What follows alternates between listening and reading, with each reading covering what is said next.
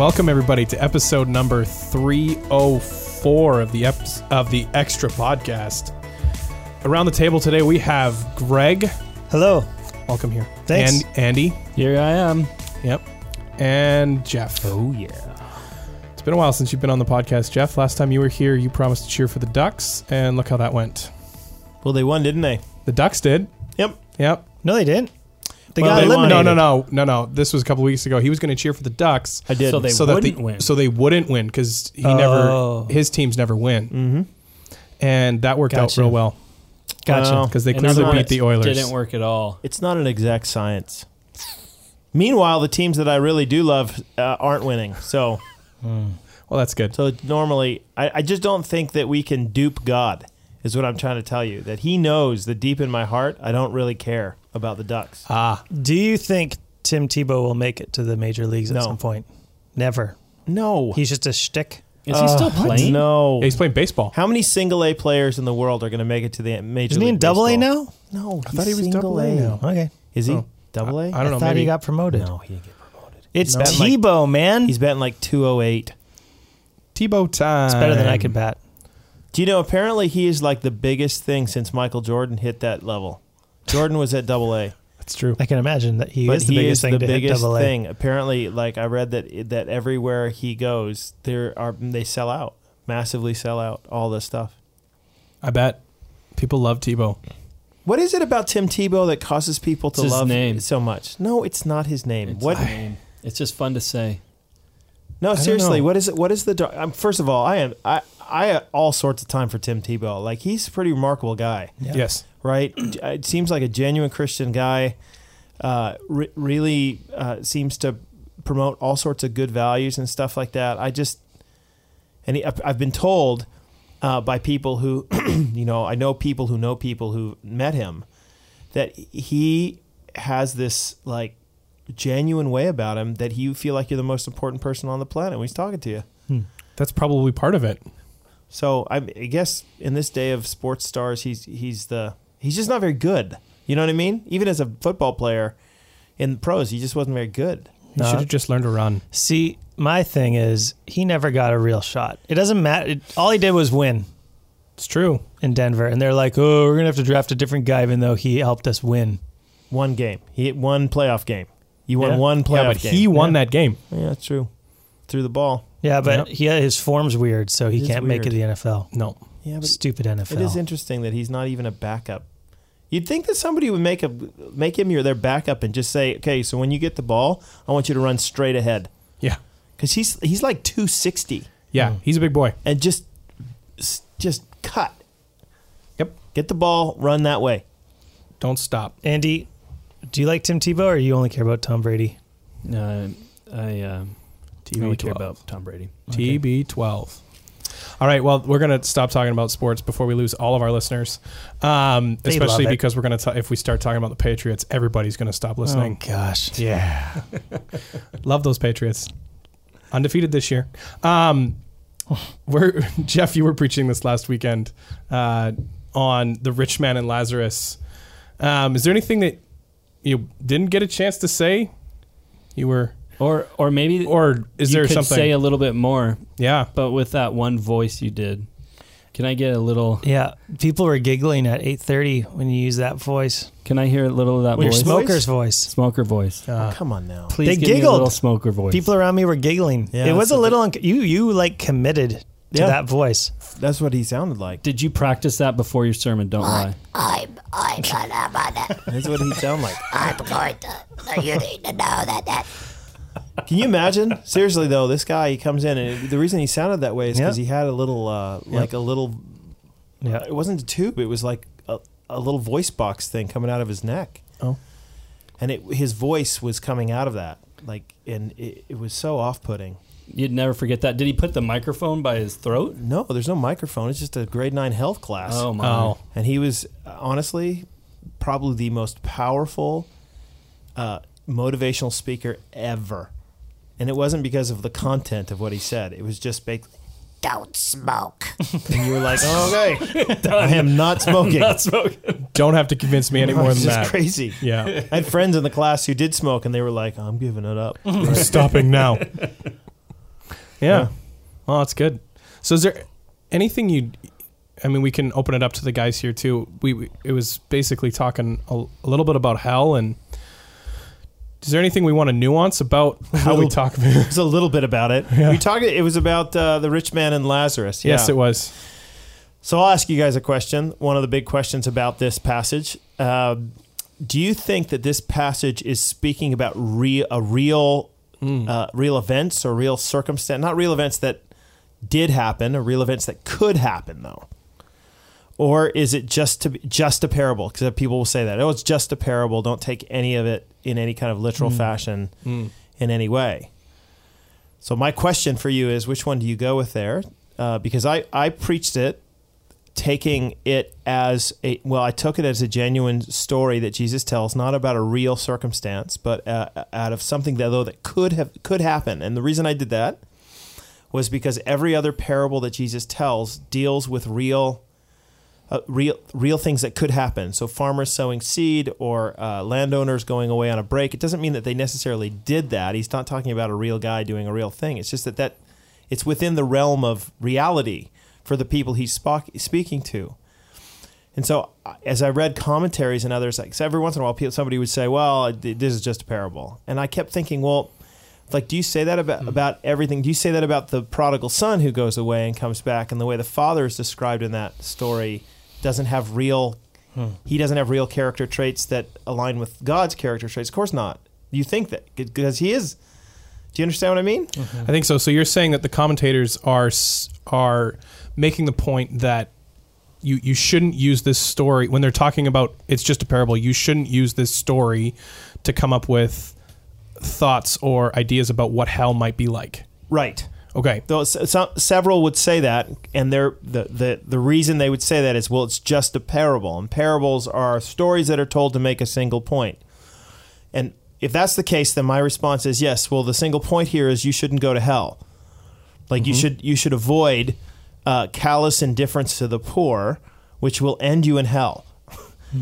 So that would be the point. But they would say, well, don't take the particulars seriously. But again, my pushback is, but I take the particulars of a story like the prodigal son seriously. I take the particulars of other stories seriously. I'm not saying that this is actually the way it is. But I'm trying to understand what rationale you have to argue just to dismiss it completely. Right. Well, one of the things that immediately jumps into my mind is with the beggar that gets to go to Abraham's bosom, gets to go to heaven. Why does he get to go to heaven? Is it because he's a beggar? No. I mean, that's one of the points that I tried to make in my sermon is that you can. One of the challenging parts of this passage is you can read it and it can sound like, well, see, rich people go to hell and poor people go to heaven. And there are those who in the history of the church have read this passage to be a kind of an example of the righteous poor, right? That everybody who's poor actually is a good guy. It's one of the things Nietzsche hated about Christianity. That's how he saw it. It leaves the question about the beggar unanswered, quite honestly. We know theologically from the rest of Luke's gospel that the way somebody enters heaven is by calling on the name of Jesus for salvation. We know that. So I don't think Luke is using this passage to argue that. I think that what Luke is saying, though, is he's assuming, well, here's a faithful poor man, and he's a Jewish poor man, and a seemingly faithful rich man. Right? And by seemingly, I mean a guy who supposedly looks the part and looks like God has blessed him. So it's just a reversal. It's basically saying don't let what you see the socioeconomic circumstances of people in this life be a determining factor regarding whether or not you think God is on their side or not. Right. Right? Mm-hmm. That actually there's a lot of responsibility that people with money have, and that's a very Lucan theme. Mm-hmm. That if you have money, that it is a blessing and also a challenge because there's a lot expected of you with your money. And if you're callously indifferent to the poor, that's a good picture of what you ought not do. Which would make sense for Luke. I mean, his primary audience is a rich dude named Theophilus, right? So for him to be putting these stories in as he goes to remind his primary reader what place he's in and how he should think of himself regarding what God's doing in the world through his kingdom. So the story of Zacchaeus at the end of Luke's gospel is a great summary, I think, of what you're supposed to do as a like, what does it look like to be a faithful Christian and be a wealthy person? Well, Zacchaeus is that guy. He's a guy who actually sees the grace of God given him and responds by being like remarkably generous with his wealth. So I want to come back again to this idea, though, that you're proposing or posing. What about, though? Okay, so I'm with you, but I just different questions. So, such as the rich man wanting his tongue dipped in water because of the burning. Yeah. So it seems to me like this is a parable mixed with metaphor as well. Sure, maybe. I'm saying maybe because, again, I want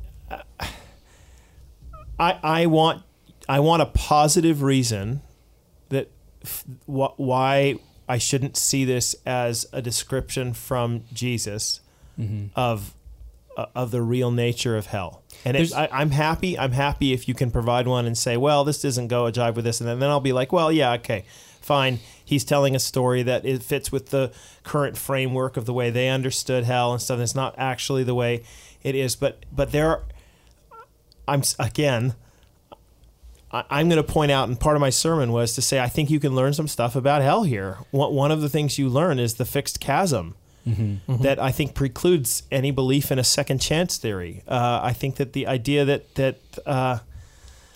I think that there are other things we can learn about hell regarding. I think the justice piece in that he's actually being, what he's reaping is what he sowed is an important piece in it.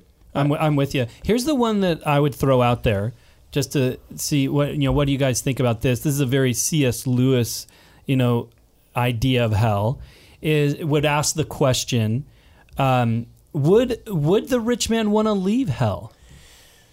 So Tim Keller follows C.S. Lewis's line quite a bit here, and Tim Keller's reading of this parable is that the real problem is that the rich man who goes to hell hasn't abandoned his own idolatry, namely, and as is evidenced by the fact that he's still ordering Lazarus around. He's still requiring Lazarus to go. He wants Lazarus to come and serve him and go, Lazarus, go do this. So as if Lazarus is somehow beneath him. On the face of it, that sounds plausible. But the problem is in the context that's not, it really doesn't seem to be what's going on here. And in order to have that viewpoint, in the end, he would say, Keller says, look, the idea that God is, keeping somebody in hell, pushing down the sinners in hell who are trying to get out, that's not the right image. People, the gates of hell are locked from the inside, and the people who are in hell want to stay there. I got to be honest, when I get to the end of this story and this rich man is saying, go tell my brothers not to come here, I'm trying to understand how that is a statement saying, I really like it here, I'm burning, but tell my brothers not to come, tell them to repent. And you send Lazarus back from the dead.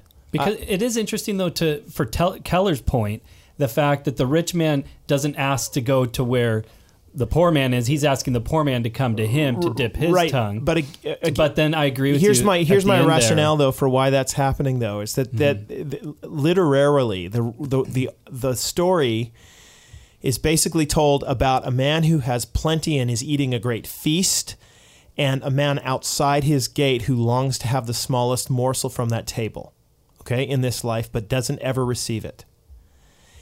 And then in the afterlife, what you have is the man who was in want is now the one with plenty, sitting at a great feast, and the man who is now separated from that feast was the one who used to have it, and he is longing to have the smallest morsel, in this case, the dip of water, from the table.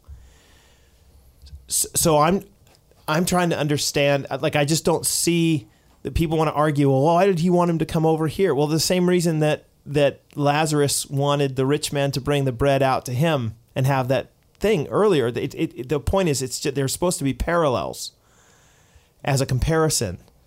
Mm-hmm. And as a result, I think you're making too much of this. I think you're making too much of silence here. So, hey, why didn't he ask for this? Why didn't he ask for that? Well, I don't know, but I can explain to you why he asked for what he did, because it's a parallel to what was happening in the real, in the life.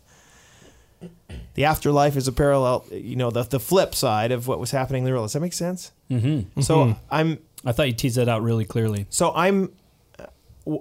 my fear. Here's my fear with what Tim Keller has said, and I mean I don't agree with him. I don't think at this point on this.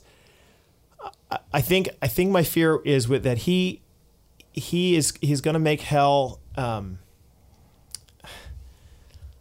I don't want to say a little less scary, but I think he does something to the judgment of God in it. So Philippians 2, every knee shall bow, every tongue confess that Jesus Christ is Lord. I think that's what's going to happen at the end of time. That everyone will see, hell or heaven, they're going to see the glory of God and agree that Jesus is the Lord of all. His point is, well, some people are going to want to stay in opposition to him in hell, and maybe, but it seems to me that there's a level of retributive justice that goes on in hell. That sometimes what Keller's talking about doesn't sound that way. I think Keller, though, would say that is the retributive justice, is they're getting what they've sowed. Yeah, fair. I just don't love his reading of this parable in its context. Are you allowed to say that about Keller? Yeah, I'm kidding. I said that last week. Like, can Kyle people Meeker, say that? his brain started to explode. I raised questions about John Piper and Tim Keller in the same kind of hour, and did Kyle know what to do? He nearly went into a seizure. That's great. No, I mean, it's a funny thing though. Is this is a good, interesting discussion, right? I mean, we all hear from people who we have a lot of time for, right? Different teachers or professors or well-respected leaders, and the more you end up studying the Bible, sometimes you get to the point where you do the Bible study yourself on a passage, and you come to some conclusions that you're like, oh, I don't know if that's quite. It's not that it's not right. I just don't know if it's quite the emphasis on this passage, or I don't know if you've really even. Like, when I sat down at a table with you and debated or discussed with you, I think I would ask you some questions that I'm not sure your answers would, in the context of the passage, bear it out, which is a good thing, right? Mm-hmm. Mm-hmm. Because at the end of the day, we are sola scriptura, right? We are right. People who don't believe in popes, and even if their names are Tim Keller, or even if they're default popes like John Piper, or because we're not talking about core doctrinal issues or N.T. here. Wright, or pick whoever your favorite whatever is, and everything they say is amazing. And I have a lot of time for N.T. Wright and a lot of what he writes, but I've gone to some passages of scripture and read him, and then at the end done the exegesis on it and gone, man, you have made the small thing the big thing here, and the big thing the small thing, and I just don't see it. Likewise, same thing with Don Carson, or like and I think they would all want you to do that because they're all Protestant. They're all saying, no, yeah, I mean, like they might disagree in the end, but embrace the idea that no, go study it yourself, as long as you're working on the same premises, which is, look, we're trying to deal with words in their context and understanding how author's original intent is supposed to be worked out. But Jeff, don't you agree that we're not talking about core doctrinal issues here? No. Well, I mean, judgment. No one's arguing. We're actually arguing about the nature of the judgment, and I am pretty loose when it comes to, because Jude talks about judgment being cast out to outer darkness, and other passages in the scripture talk about hell as being a fire or a lake of fire, and this passage seems to say that it's hot in that regard. I don't know. I don't ultimately know. I think I have all sorts of reasons to believe that it's torment, whatever that looks like. In this case, fire or outer darkness could be torment too, but whatever it is, it's torment. It's palpable, it's conscious. I have no other reason to believe anything else through the scriptures, not just in this text, but other places. I don't think that there's a second chance. We're not told there's a second chance. In fact, this passage seems to make it explicit that there's not.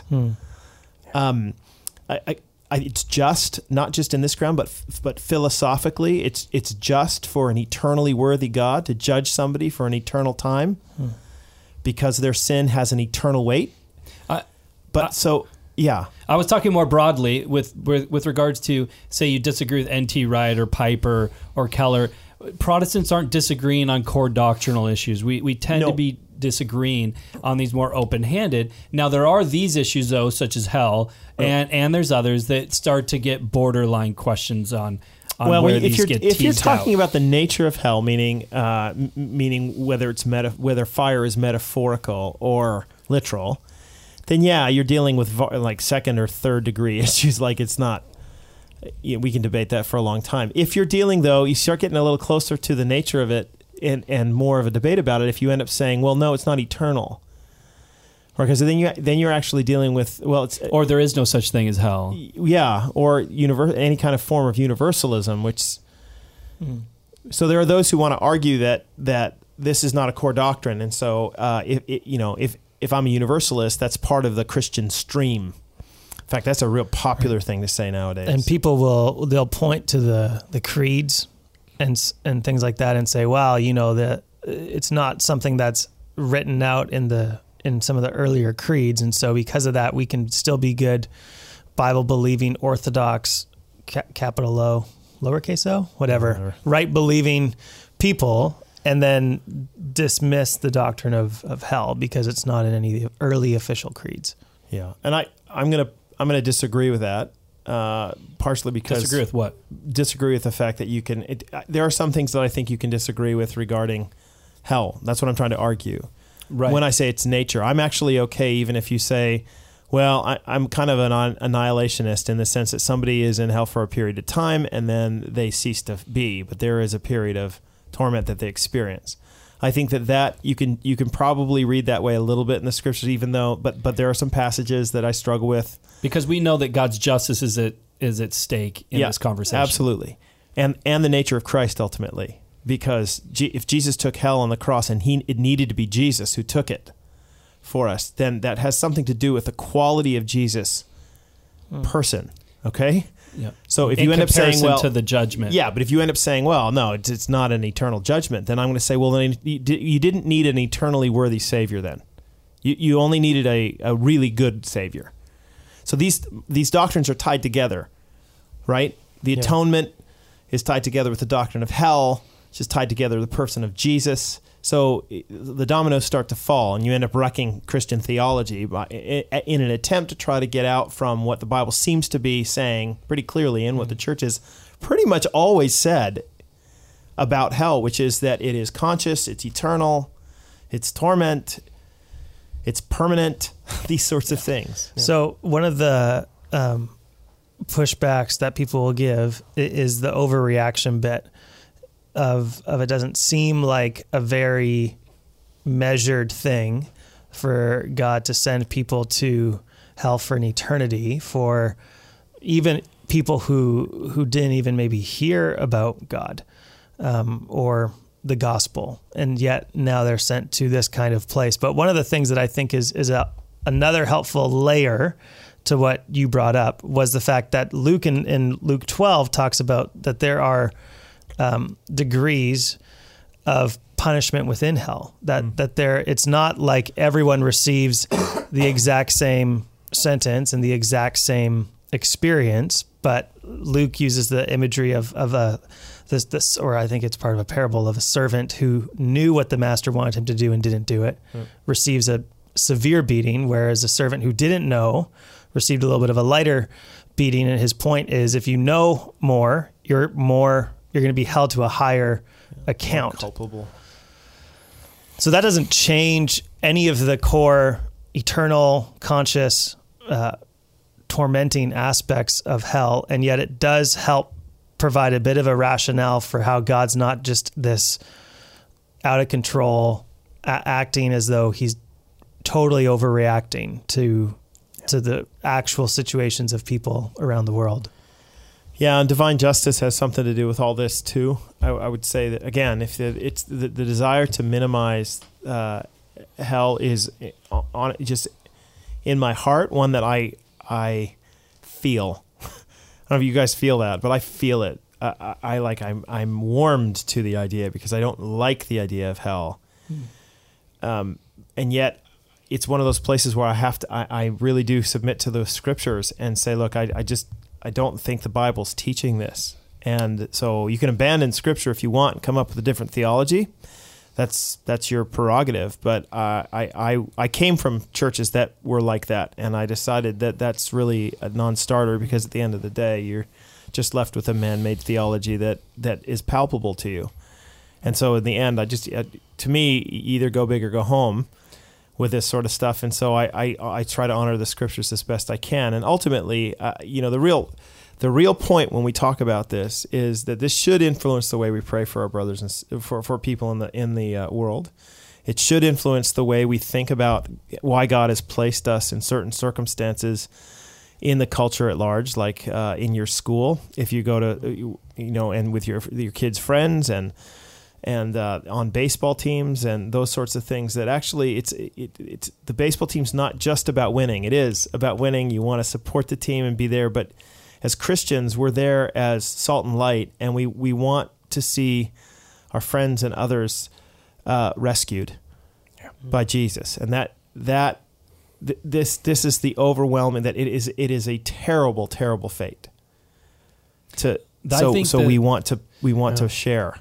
I think that this is why Jesus talks so much about hell. I mean, that's the part for me as I've read through the New Testament that really catches your attention, as Jesus is constantly talking about hell. And I think that there's this aspect on the one hand, I agree with you, Jeff, that you can shrink back from hell and you want to minimize it.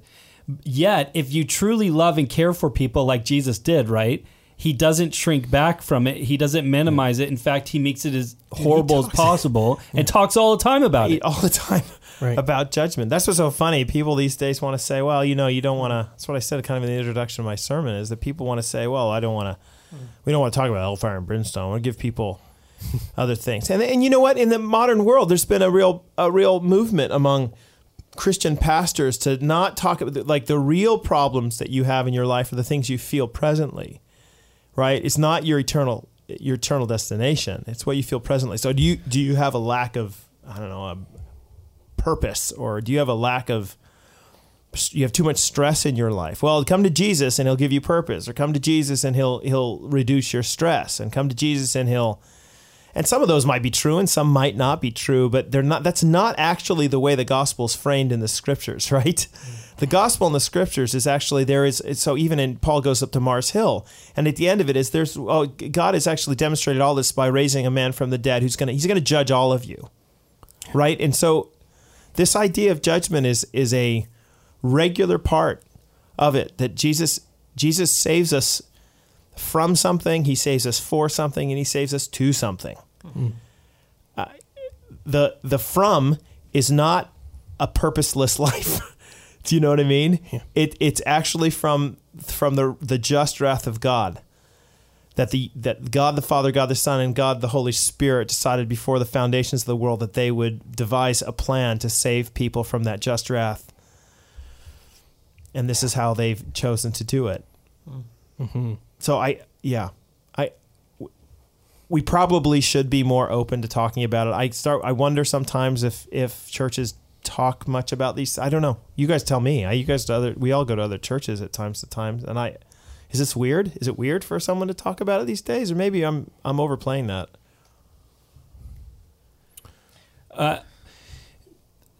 I think that culturally, this is one of those taboo subjects that you hear rarely talked about, and that's because it makes people feel uncomfortable and they don't like it. And I think it's because hell, when they read it in the scriptures, is horrible. But I would actually say that Jesus is trying to make hell out to be as awful as he can, and he's using all sorts of metaphors to do so because he doesn't want you to go there. This was your main point at the end, Jeff. You don't need to go there. Come to Christ, put your faith and live for him. But this is the problem in a culture of rebellion, right? And sin and evil, right?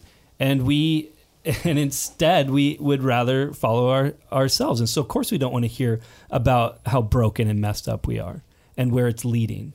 What's weird about it is the culture's become like mocking about it.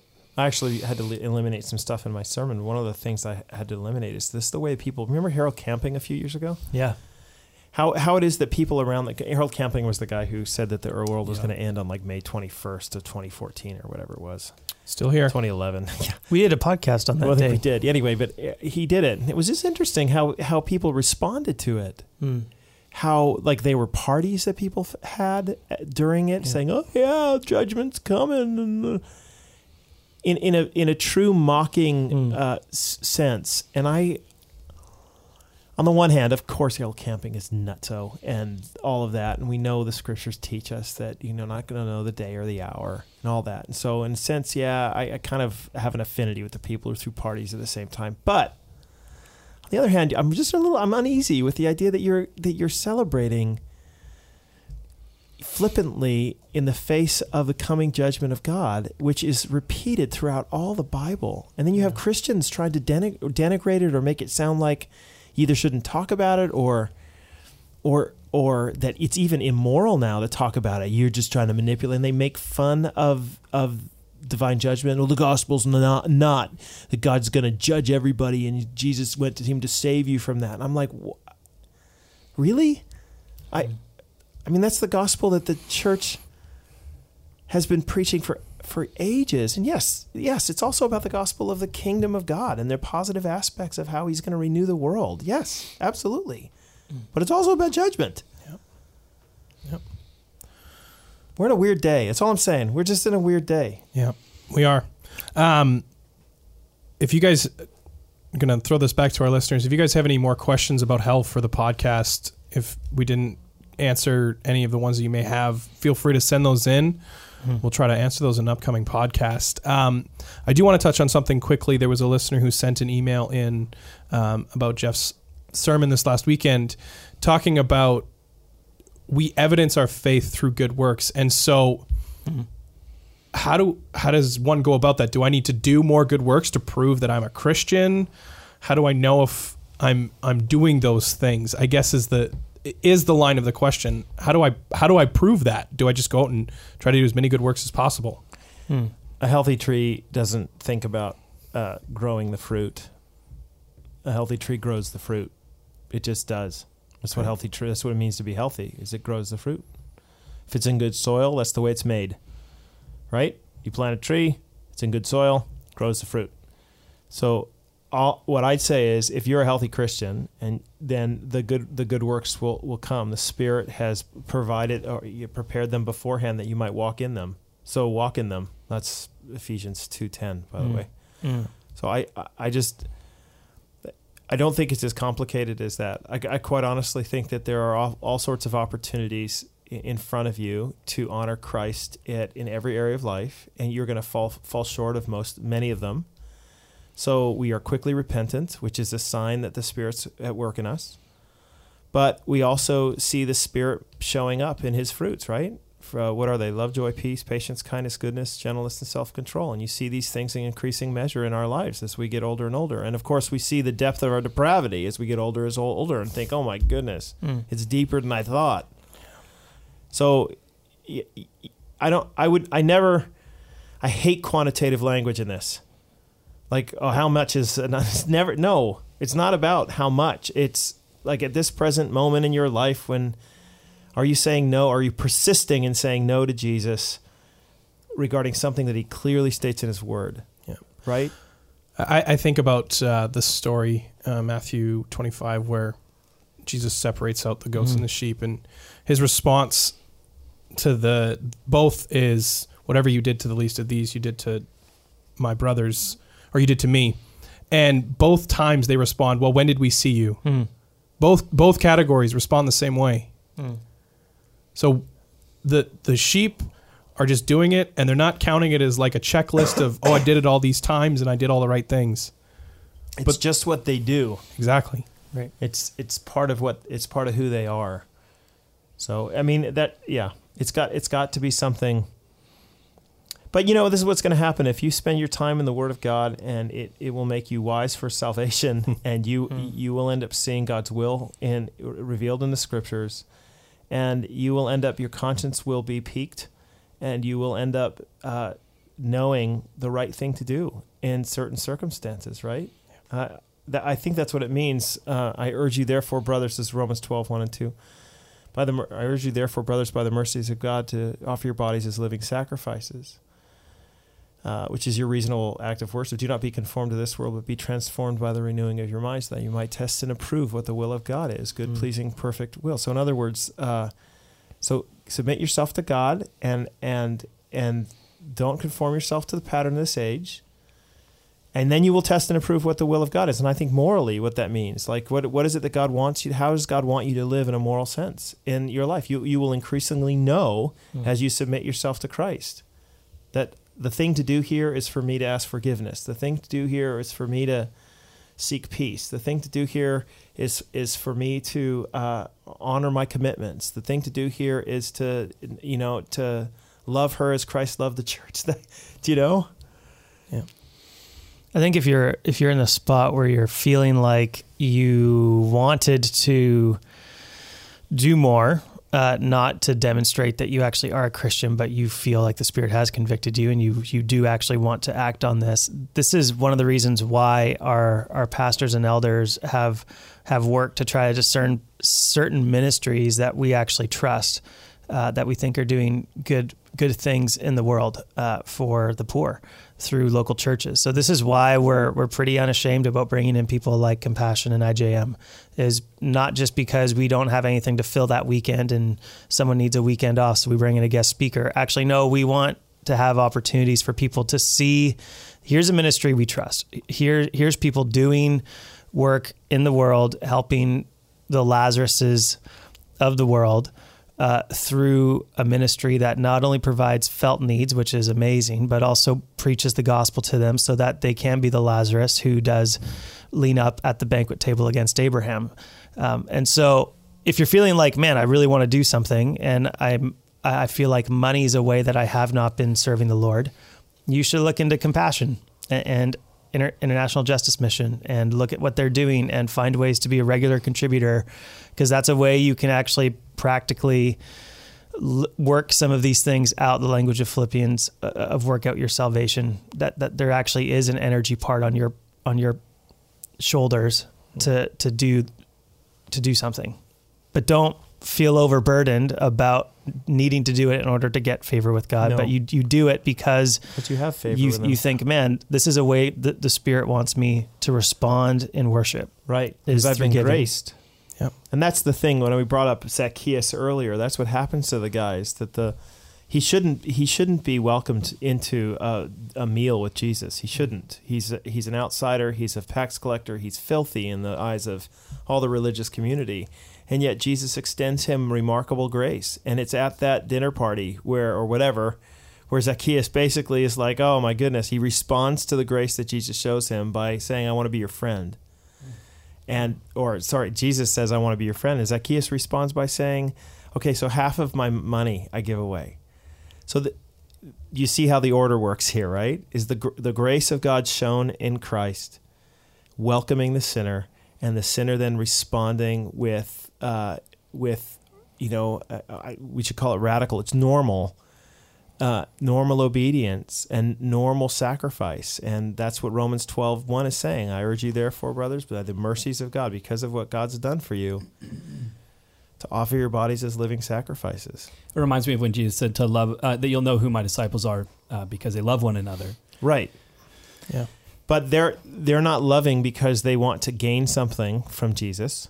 Right. They're loving because Jesus loved them, right? And the one who loved them and gave himself for them is now calling them to walk in his way. So we walk in his way, not so we can get gold stars or extra.